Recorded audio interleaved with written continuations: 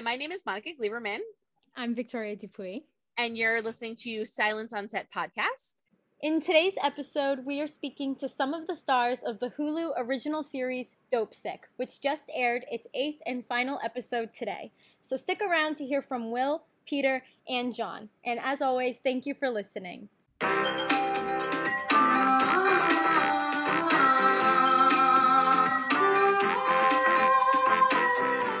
I just wanted to start out with the obvious kind of first question, but what was interesting to you guys in playing these characters? Because it goes over such a long period of time, obviously from the 90s all the way to 2021, and showing the importance of this epidemic, because I knew it was bad, but I didn't know it was like this bad until I watched it. I will say that for me, it was being a part of correcting a narrative. I feel like people from the Southeast and people from mountain communities are often maligned as people who are predisposed to abusing opioids and popping pills. And we learn when we do our research for this project that that's something that was created in the boardrooms, and it was passed down from the highest levels. And we as a society have kind of imbibed that and taken that on board. So when you see people abusing pills or abusing OxyContin, you see that as kind of a more moral failing. And getting to be part of the story in general felt really good to sort of set that straight. I had a personal connection to the issue. I had a relative that suffered from this problem, and certainly been around the family impact side of things. And so in 2016, Norman Lear and Shonda Rhimes were producing this documentary called America Divided for Epics, and I went and did it. And I had told them that the issues to consider in the 2016 election. So I said, I really want to do something about opioids. And I didn't know hardly anything about it except for my personal connection. I went to Dayton, Ohio. They sent me there, and they set up all these different points of view, from the police to the prosecutors, to the users, to the families, everyone. And to be able to see it from all those points of view really gave me a kind of comfort. It's hard to understand, but I think knowledge creates comfort. You know that there are all these other people that are suffering. There are all these other families that are dealing with someone who's going through this. And so when I heard about this show and that Warren was doing it, and I actually was working with Warren on something else at the time, setting up something else. And I said, I really want to be in that. And then when I heard, and I would have been in it to play anyone, And then when I heard who I was playing, and that I was going to be playing someone with the same amount of righteous indignation that I felt, right? This part really isn't character for me. This part is like the trial. And I get to be the prosecution. And it's like my dream of what I would get to do. And I'm sure that's true for a lot of people. It was amazing. Yeah, the show really does show different people and how they're affected by it. Not only the people who are taking OxyContin themselves, but also the family members and doctors we see within Samuel. So, Will, there's a scene, I think it's in episode 5, where you visit him in rehab. And that's when I feel like you can really see the damage that OxyContin can do to someone. So what was your thought process when you were reading this in the script for the first time? And what was it like working with Michael Keaton in that sense? Yeah, first of all, I think, like John and Peter outlined, initially just to be part of a project that felt like it had such a kind of responsible social application was very, very enticing, particularly when, as John said, the prevailing narrative around opioids and opioid abuse disorder kind of, as you said, maligns the victims. And that was the first thing. Secondly, it was just brilliantly written. And I thought it was an incredibly well sort of textured and balanced look at the opioid crisis, which, as you said, includes and must include a lot of different perspectives.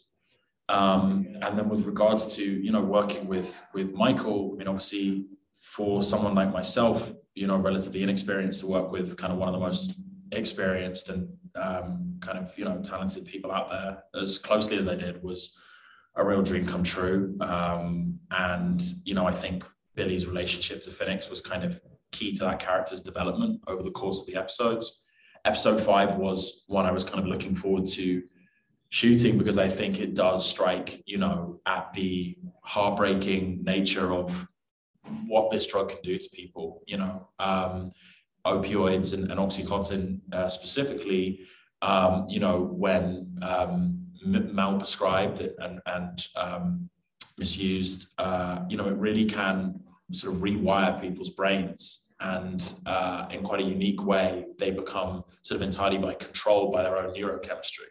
And so, as John said, it's not a question of people failing morally or, as we too often see, just looking for some kind of cheap thrill or something. And so I think, aside from all the obvious kind of wonderful creative elements and the brilliant people involved, I think course correcting that narrative around the drug and its place in the world was very important. I think you guys do a great job of that because, like I said, I knew it was bad. I didn't know how bad it was until I watched it. I wanted to know for all three of you, I kind of have two kind of separate questions. So for Will, I wanted to know for you with Billy, when you were playing him, what it felt like, because obviously first you're kind of like on board and then you start questioning it and then you're totally not on board, right? And then ultimately those tapes show up and I was like, yes, when I was watching, I was so excited. But for you as a character, how you go through those motions of kind of making that make sense in your brain, right? Because you have to kind of find some sort of truth there to play. And then obviously for Rick and Randy, they spend their entire career, lives dedicated to this. So why do you think they spent so much time and were so willing to not give up? Because they had so many obstacles and just never stopped. I think this was, for Rick and Randy specifically, and these are two real people, this crisis landed right on their doorstep. It was very, very local to them. And their communities had been, by and large, altered for the worse by the opioid crisis. And they were energized by the desire to fix that. At all costs, and kind of angered by the fact that all previous attempts had failed utterly because money. These guys were operating out of a strip mall in a small town in southwestern Virginia, and the odds that they were up against were seemingly insurmountable. We keep using the term David and Goliath. That perfectly encapsulates what the terms were. It's nice to play a superhero for once. I've been play superhero for a while and I see all these good ones come and go. You're like, oh, I'd love to have been, Captain America, but this was my shot. You see, it's a cool opportunity to show certain levers of the government that are working appropriately, that are doing the right thing and fighting the good fight. Right. And it's balanced by individuals in other parts of the government who are trying to do the good thing, but just are coming up against brick walls. Yeah. And they sacrifice a lot to do it. It's I don't mean to say that they're I think of the average good superhero as a fairly bland character on some level to me, because they don't investigate their faults or their shortcomings. But, each one of these guys has things that gets in his way in terms of doing this and sacrifices a great deal personally to be able to do this, that was also something that in the end, I really grabbed onto as an actor. You don't want to be playing an issue. And I really knew it was not going to be like that because we had Danny and he has such a track record of excellent work. And even talking to him about it beforehand, I could really feel the person he was creating and the relationship between these two guys. I love your journey, man. I love from where you start to where you get to. So much great stuff to. Yeah, I was in love with that arc as well, and I really love where it ends up. Again, I have to be careful of spoiler territory, but there is a crossing of paths, between sort of your world and my world eventually, and it's one of my favorite bits. You know what I mean? Really, it was one of my favorite things I've ever filmed. I think I said that to you. I really meant even on the day, I think we all were it felt and that's That's where it lands. Yeah. That had to happen. Well, as a viewer, like, not to interrupt you guys, but literally I like yelled. Like I was like, yes, like thank God, like thank God, because like, you know, you go on this journey with you guys, and in a way you are heroes, because a lot of times heroes are the people we don't know, right, that are fighting for us. And you know, we see, you know, and you know, we can cut out this part and put it in after the episode airs, but we see the results of your hard work. So what you're saying is true, you know. But like, Will, the arc, I mean, it's so incredible, because if you watch like the first episode and just like pair it to the last one, it's like two different people, how far you come. Yeah, that is interesting. And I think, you know, while, you know, in Rick and Randy, these guys represented real heroes, and you know, Bridget Meyer, played by Rosario Dawson, very much a heroine. It's like, it was interesting to play someone who kind of, you know, if you're being kind of crude about it, sort of one of the villains, if you like.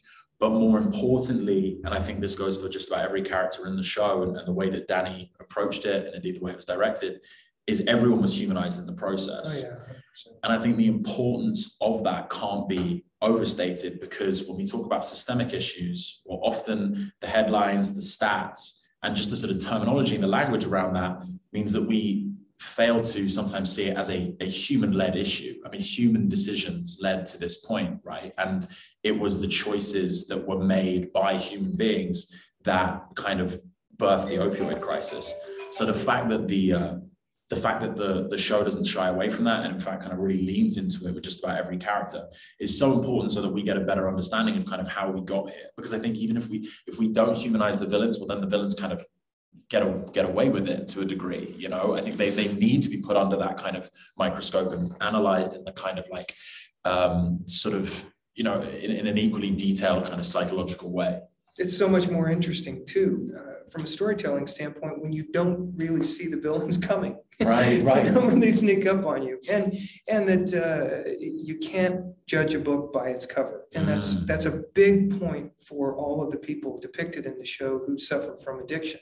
I think we always want to have it in our mind that the people we see on the train, we know what their life story is, and we don't. We just don't. And that's one thing that's so important about the project, is we're trying to also build in empathy for people who are dealing with these addictions. Yeah, you're right. The show really does humanize everyone that's involved. And I feel like one of the characters that resonates with audiences, or at least with me while I was watching the show, was Betsy. And I'll put a spoiler alert for the end of episode 7, which is now out. But unfortunately, Betsy does pass away in the episode. And I feel like that is such a major, major loss that's going to have an effect on the finale. So I was wondering what your thoughts were on the ending, or if there's anything you can share and what you thought when you were first reading the script. I keep going back to something that Will said, which is, you know, these drugs, opioids, which are essentially opium that's been synthesized in a lab and then sold to people for even mid-level pain. When this drug gets into your brain, it rewires it so that the brain doesn't think it's working properly unless the drug is present. That's huge. And so when you take that drug away from someone and you put them in a treatment center that really was designed to treat alcohol addiction, it's not the same thing. Yeah. I keep having this conversation with my son, who's 12, because he loved Betsy's character, and he just doesn't understand how she could relapse. And of course, she's, since we're talking about spoiler alerts, she's found out that a relationship that she was deeply invested in has gone away and that it'll never come back. And this triggers her. This triggers her and makes her relapse. She's going back into treatment, and so she wants one last hit. This is so typical of people who suffer from opioid addiction, this kind of recidivism. And that's why when we're talking about these and when we're looking at treatments that actually work, Betsy is in a situation where she's trying to pray the addiction away, and it just comes up short. It reminds me of when I did that documentary in Dayton. I went to the jail, and they had a wing of the jail that was all young women, and it was like kind of a big room with bunks all around the top part and around the bottom, and there must have been, really not exaggerating, 150 young girls that all looked actually quite similar backgrounds. And it was like it had hit that community. And all of them had been there multiple times. And so what they would do is they would keep them there for 30 days and then put them back out on the street after 30 days. And at that time, they're clean, right? But of course, barely over the physical part. And all of them would then go out and score. And that was the moment when many of them would die, because they didn't know not to take that much. You know, they were used to their old dosage. They were used to their old thing. It was the first hit coming out. And, you know, we really have to think long and hard about how really to treat all of this, because it's not as simple. Well, I don't think anyone thinks it's simple. It's just not simple. Yeah. And, you know, when you look up kind of the family and look up, you know, the case and things that have happened, I'm sure this is kind of a stupid question to ask, but are you angry at the fact that this family didn't really take as much of a hit? Like, I kind of joke like we threw them out of New York because like people were so upset here, but that they didn't take as much of a hit, I think, as they should have, because they had filed bankruptcy, but they were still protected themselves. Like, you know, and again, like, you know, like I said, we'll hold this till after the last episode, but like, it's so upsetting to me, like, to read that. And I think you guys are showing a point too, that to even get a court case was so hard, to even catch these guys were so difficult, that it spanned literally almost to present day. And then they still kind of squeezed out of it and weren't held individually accountable. It's absolutely infuriating. But, you know, Rick and Randy still feel like what they walked away with was a win. Because within the context of the situation that they're fighting in, they got more than anybody else before them had been able to get. And I, you know, I'm absolutely infuriated to encounter human greed in that form. But I also realized that this family did everything they could to make all the money they could within the context of a situation which was kind of set up to allow them to do that. That's why, you know, this will continue happening until the laws change. Yeah, because also, you know, this recent judgment in Oklahoma, you know, so basically the way that they're trying to go at the pharmaceutical companies responsible for these drugs is frequently through something called public nuisance laws. Isn't that kind of a tidy way of saying it? Yeah. And a judgment just came down that they can't, that's not going to work. And so the ways in which the prosecution has to bend over backwards to find the angle to try to take them down, because in this country, we really do protect big business, you know, and their liability. We're more about the money than we are about the lives. We have to acknowledge that. So that's the source of the problem. Yeah, it's kind of like, the question is like, were you angered that that tiger did what tigers do? You know, it's like that tiger's always going to do that thing until we come up with better laws. And yeah. When our elected representatives are allowed to be on the take from these big corporations, then our interests are not first and foremost. Sure. And even the idea that, you know, drug companies are making drugs to make money. They're not making drugs as a public service. It might seem like that sometimes, but that is not what they're doing. So that tiger, it is a true tiger, needs to be like really closely watched. Yeah, like we keep saying, like, the FDA cannot have a convivial relationship with pharmaceutical companies. It has to be adversarial. Yeah. We have to assume that these people who are trying to make money, that is their stated goal, you know, the care of the person is secondary to that. Yeah. They want to make drugs that work in their own way, you know, cure diseases. There's plenty of great drugs out there that do various things to extend our lives, but they want to do it at a profit for sure. Well, I'm getting told to wrap up. I could talk to you guys all day, but I just want to say, you know, watching this show really kind of altered some of my thinking, informed me of some things that I did not know. Made me feel good, if that makes any sense, by watching it and understanding it more. And the three of you, I think, are literally at your best. I mean, I've watched a lot of you guys in a lot of stuff, and this show is just I just think it's one of the best shows and one of the best limited series that I've seen in a very long time. So I just want to thank you guys. Yes, I have to So agree. good. Thank you very much. Thank you so much. Appreciate it. Yeah, so good. So thank you guys for taking time out to speak with us. And have you guys have a great rest of the day. Thank you. Take care. Thank you.